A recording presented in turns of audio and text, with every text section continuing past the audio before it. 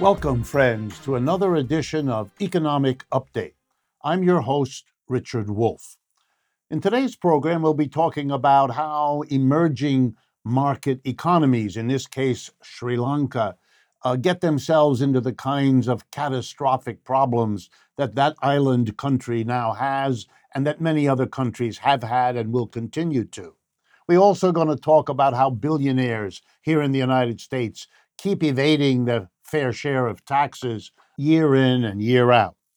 And then finally, the bulk of today's program, mostly in the second half, but some in the beginning, we'll be talking about that inflation we're suffering and how it connects to our market economy and to the capitalism that is the name of our system. Okay, let's begin.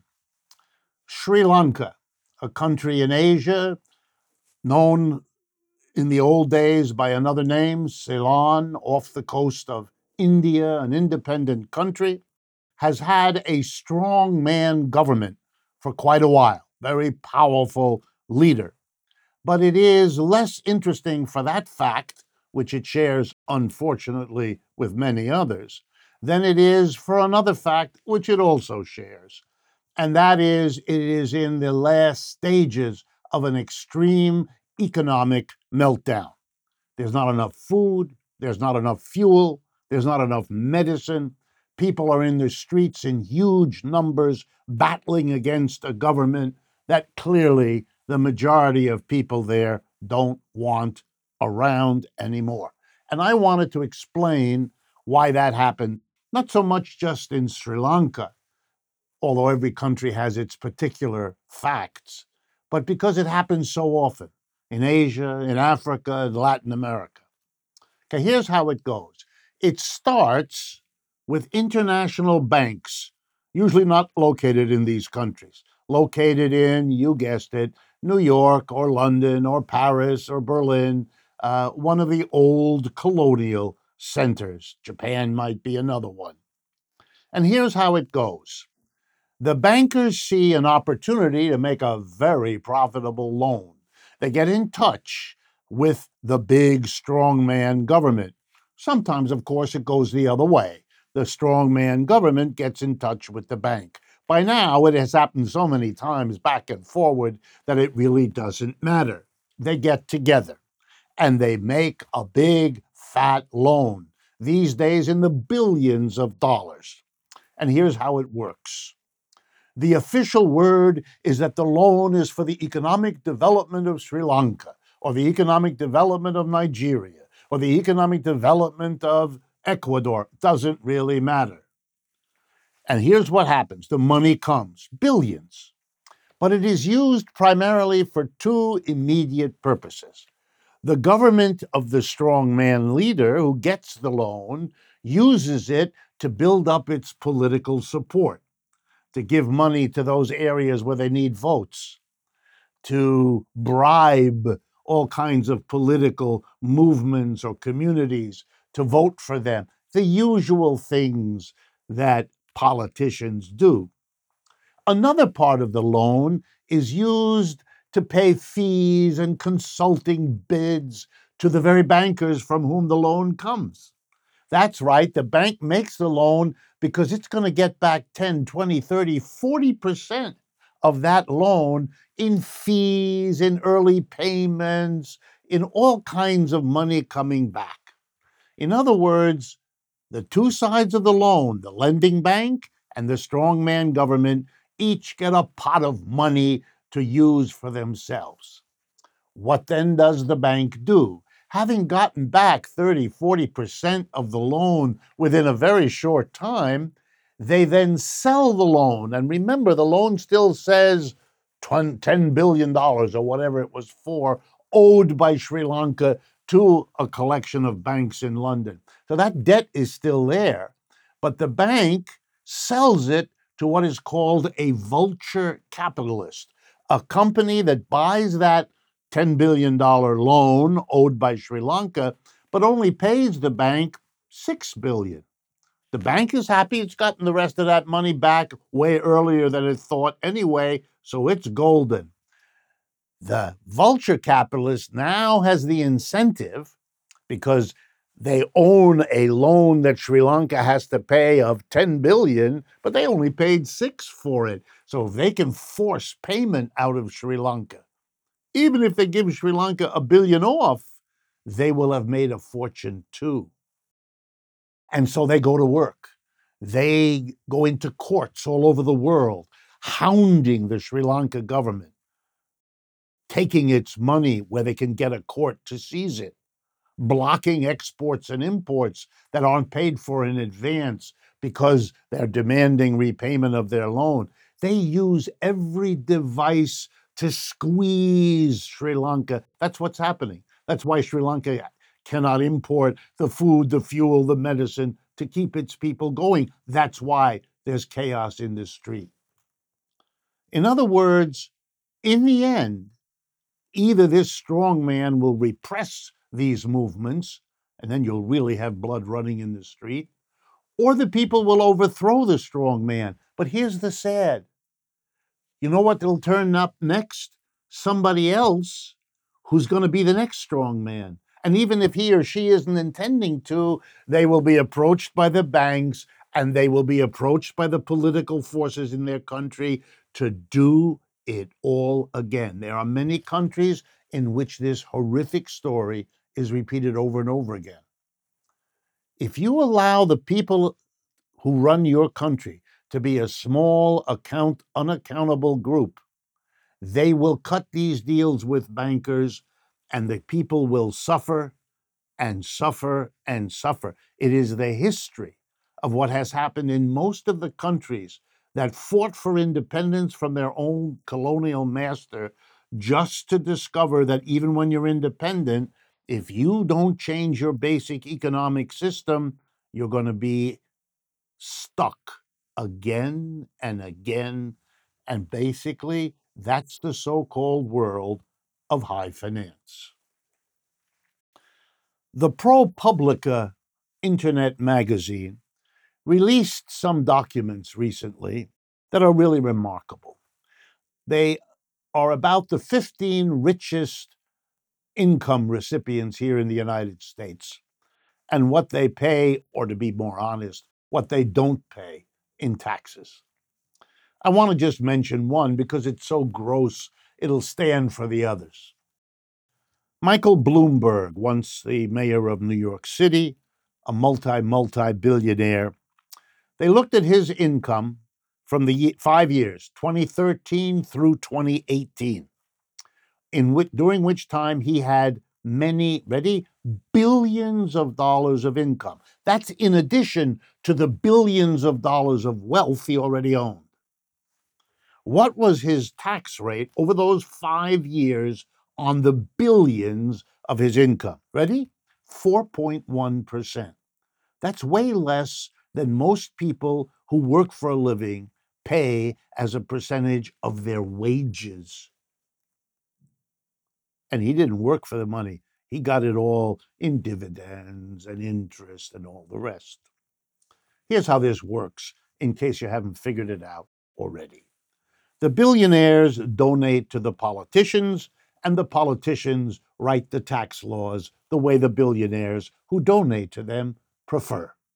That allows the billionaires to hide money around the world, to escape taxes legally, and all the rest. And that gives you Mr. Bloomberg. Some of you know that the income tax in the United States is so-called progressive. What that simply means is the higher your income, the larger the percentage of it you are required to pay. What you may not know is that the income tax, which is the only progressive tax basically in this country, has been bringing in less and less of the government's money. It now brings in less than half of the government's money. Equally important is Social Security, which is not a progressive tax. It is the opposite, a regressive tax. In other words, the richer you are, the less the proportion of your income you pay for Social Security withholding. It is the opposite of progressive. But that's just a federal tax. If you turn to the state and local taxes, they're overwhelmingly regressive. In other words, most states rely on a sales tax. You go into a store and you buy a can of beer, you pay exactly the same amount of money as Rockefeller does when he goes into that store and buys a can of beer. In other words, your ability to pay, the idea behind progressive taxes, doesn't apply. Mr. Rockefeller, for whom the tax is totally irrelevant, is in the same boat as you are, for whom the tax is a significant part of your income. So if you put it all together, we don't have a progressive tax system. We have quite the opposite. Federal, state, and local put together are regressive. But here is probably the single most grotesque part of our tax system. We don't rely on taxes the way other countries do. For example, we could have a tax system based on property, not income, what you own, not what income flows to you. So, for example, Michael Bloomberg owns billions of dollars, mostly in the form of stocks and bonds and financial assets, they're called. Guess what? There's no property tax on that kind of property. Your local community taxes property in the form of land, in the form of your home, house, in the form of your car. That kind of property, called tangible property, is taxed, usually at the local level in this country, not by states and not by the federal, but by the local government. But here's the gross thing for you never to forget. In our country, the only kind of property that's subject to taxation at the local level is tangible property, land, house, and car. It's the kind of property middle income people can afford.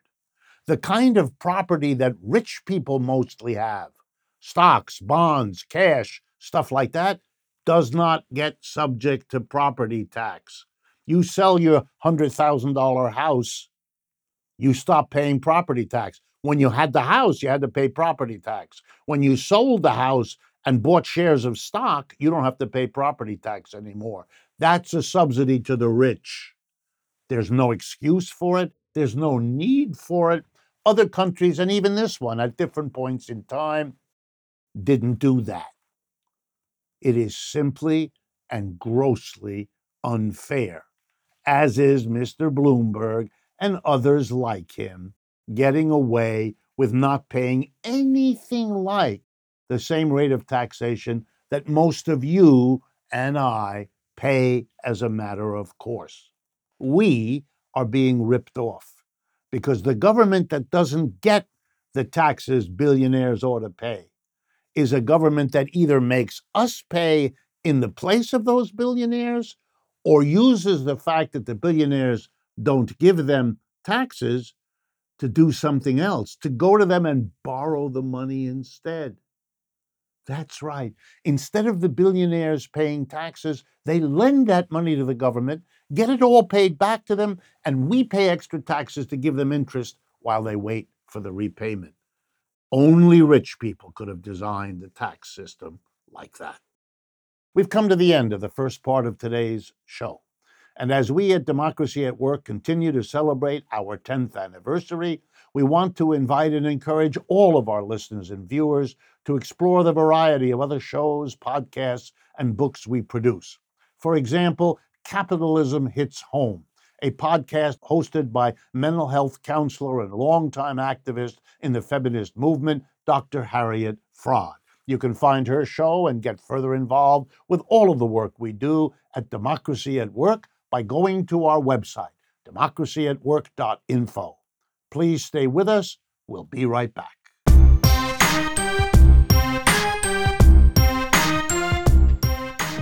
Welcome back, friends, to the second half of today's economic update.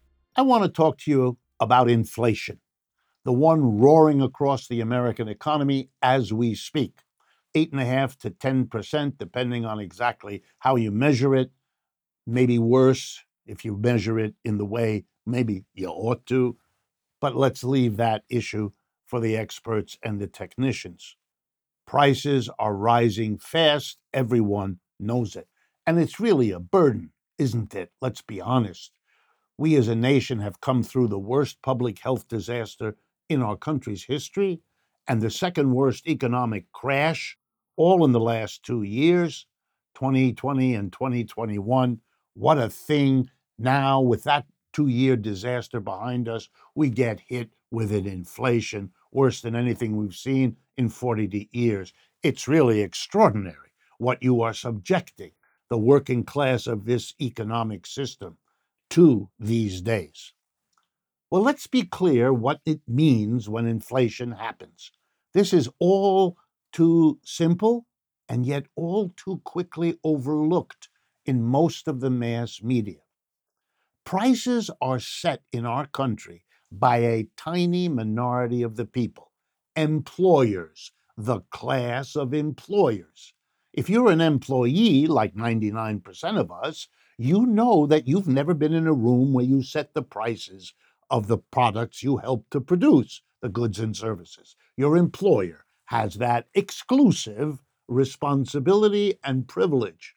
So if prices are rising, let's be real clear, friends, it's the employers that are doing it.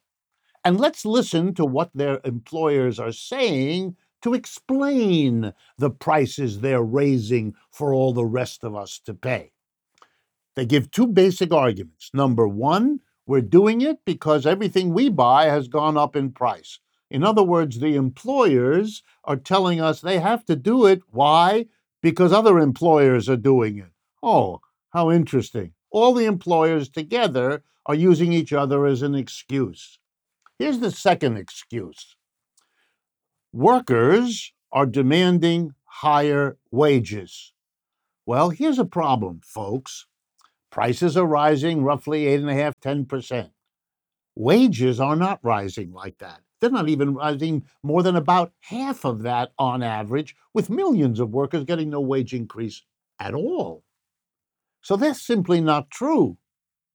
But let me do the economics with you, because you'll understand something here very clearly. Suppose workers have more money to spend. I mean, they don't these days. But let's assume they do. Let's assume even further that having not spent money during the pandemic and the crash, saving it up, they're now ready to spend. Let's assume they're borrowing more again. So they have more to spend. Here's a lesson in economics you should never forget. Every businessman or woman, the person who's the employer in the factory, the office, or the store, has a choice to make. When workers or consumers, let's call them by their other name, come toward you with more money to spend, there's one thing you can do, but there's a second thing you can do. You can respond to the rising demand for whatever it is you produce and sell, either by making more of it, because you can sell more, or by raising the price.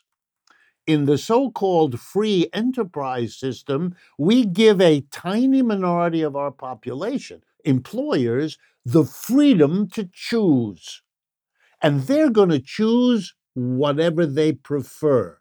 So one business will raise its prices. Another one will order more produce to sell. If more people are coming in the store, you can go either way. But the social consequences are enormously different. If the business responds to rising demand by ordering more goods and selling more, that's great because that'll mean people get hired to produce those extra goods. It'll mean more jobs. We like that response. Compare that to the other choice the employer has, not to order more goods, to say, oh, great, all these extra people coming in with money to spend, I'm going to jack up the price. I may even sell less than I did before, but I'll make more profit because I've jacked up the price so much. Then the private decisions of employers produce the inflation we're suffering from. Here's what I want everyone to understand. Whether we have more jobs, which we want, or an inflation, which we don't want, is a decision made by a tiny minority of unaccountable people. They're not accountable to us or to the society they may bless with more jobs or condemn with more inflation. They do whatever they want for their profits, and we all live with the results. You want to live in that kind of economic system? It's a little bit like choosing to be a slave. Really a choice you want to make? We live in it now. And you know what the institution is I'm talking about? The free market. That's right. It's the free market that gives to employers that choice how to respond to rising demand from the public. Produce more and get more people jobs, or jack up the price and produce the kind of inflation we are suffering through now. And by the way, do you have to handle things this way? Not at all. Let me give you some examples of other ways to do it. We could say, look, we're going to produce more because that gives people jobs, and then we're going to distribute them, not in a market, not by allowing anybody to jack up prices. We're not going to do any of that. Prices are fixed. The government's going to fix them.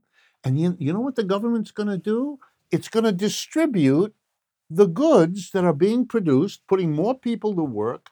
We'll get more jobs, we'll get more output, and we'll distribute it. We don't need the market. We don't need all this price nonsense.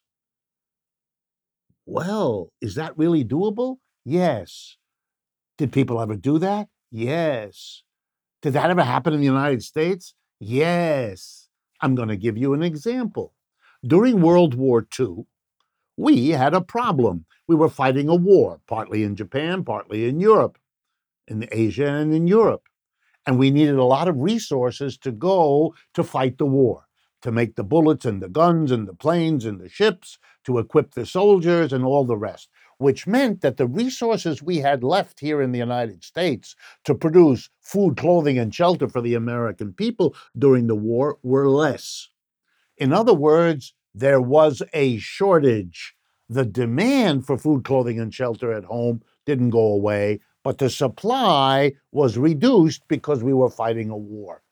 So the question was, how do we distribute the reduced supply of food, clothing, shelter, and so on to the American people? If we had allowed the free market to do it, it would have meant allowing the producers of food, clothing, and shelter to jack up the price the way they're doing now. We would have allowed it then. But wise people in Washington understood if we did that, rich people would be able to get through the war very comfortably, and everybody else wouldn't. And that would destroy whatever unity we had in this country, which we badly needed to fight the war. So we wouldn't have a free market. We banished the free market. The government issued ration cards. That's right, a little card that entitled you to buy a quart of milk, a pound of meat, a pound of sugar, a gallon of gasoline for your car, and many, many, many other things. If you didn't have a ration card, you couldn't get it. Money didn't buy you anything. The price didn't go up, didn't matter if it did. Without a ration card, you didn't get it. With a ration card, you did. And how were ration cards distributed? Some of you will enjoy the irony here. To each according to their need. If you had a lot of children in your family, you got a lot of ration cards for milk. If you didn't have any children, you got fewer ration cards for milk. Not so hard to understand. And it worked. And it worked for years here in the United States. It's a non market system of distributing. There was no inflation to worry about because we didn't handle the distribution of goods and services with a market. A market is a human institution. It's got its strengths, it's got its weaknesses. It's important to understand those weaknesses so that we don't get bamboozled by right wing folks who want us to bend over and pray to the market in the way that we were warned not to let false gods lead us into idolatry, if you may remember. The market is a false guard, and Americans know that. Let me give you some examples of where we don't allow markets. One of them is inside our home. How do we arrange for the division of labor in a typical family household? Somebody takes care of the garbage, somebody washes the dishes, somebody cooks the meals, somebody goes out shopping, somebody mows the lawn, whatever. Do we use a market? Do we pay somebody to mow the lawn? Junior, you mow the lawn, I'll give you $4. Okay. Mom, I'd like a piece of cake. Okay, son, here, $3. We don't do that. We don't use market exchange. If we do that, we get a lecture from our parents or grandparents saying, in this family, we don't do that. We help each other because we love each other. That's why we do it. We don't do it, I'll give you 2, you give me 4. Here's another example. We don't organize our public parks. I live in New York City. If I go to Central Park, I don't have to buy a square of lawn to put my blanket down and have my picnic. We all put money in a pot together, don't we? And that takes care of having a beautiful, clean park for us to go to when and if we wish to. And I don't begrudge my neighbor's 3 children going to the park because I only have 1 child and go. We don't live like that. We don't calculate like that because we don't want a market in park access. Public school. We put a fund together to run our elementary schools and our high schools. You go if you need it. You go if you're a child. You go if you want an education, etc., etc. We don't do, you got to pay $6 for 2 hours worth of instruction in arithmetic. There's lots of places we don't. And here's an irony for you. Many of the largest corporations have gotten large by what we call vertical integration. That is, they bought the company from whom they used to buy something, and they brought it inside the corporation. You know why, if you read the literature? Because they don't want, you'll love this, the insecurity, the uncertainty of markets. They don't want their business. For example, an automobile company doesn't want to worry that it can't get the steel or the copper it needs at the price it can afford at the time it needs it. If it uses the market, it never knows. So it buys the companies from whom it used to purchase, brings them inside. And then even a greater irony. Once the company has brought in, merged, if you like, with all these others, you know how it organizes the movement of goods and services among the units of the company? By central planning. They have a whole office that plans how the corporation works. The very thing that the head of that company denounces in the larger society, planning, is what that corporation does inside. Don't be fooled. The market is a sometime institution. It's got as many flaws as virtues. It has to be regulated and controlled like every other institution. And nobody should ever allow someone to tell you it's a perfect mechanism. The next time a politician tells you, leave it to the market, you now know what the real message there is. Leave it to the tiny minority of employers to do what they want for their profit, and the rest of us pick up the chips wherever they fall. That's what celebrating the market is really about. Thank you very much for your attention. I hope you have found this of use. And as always, I look forward to speaking with you again next week.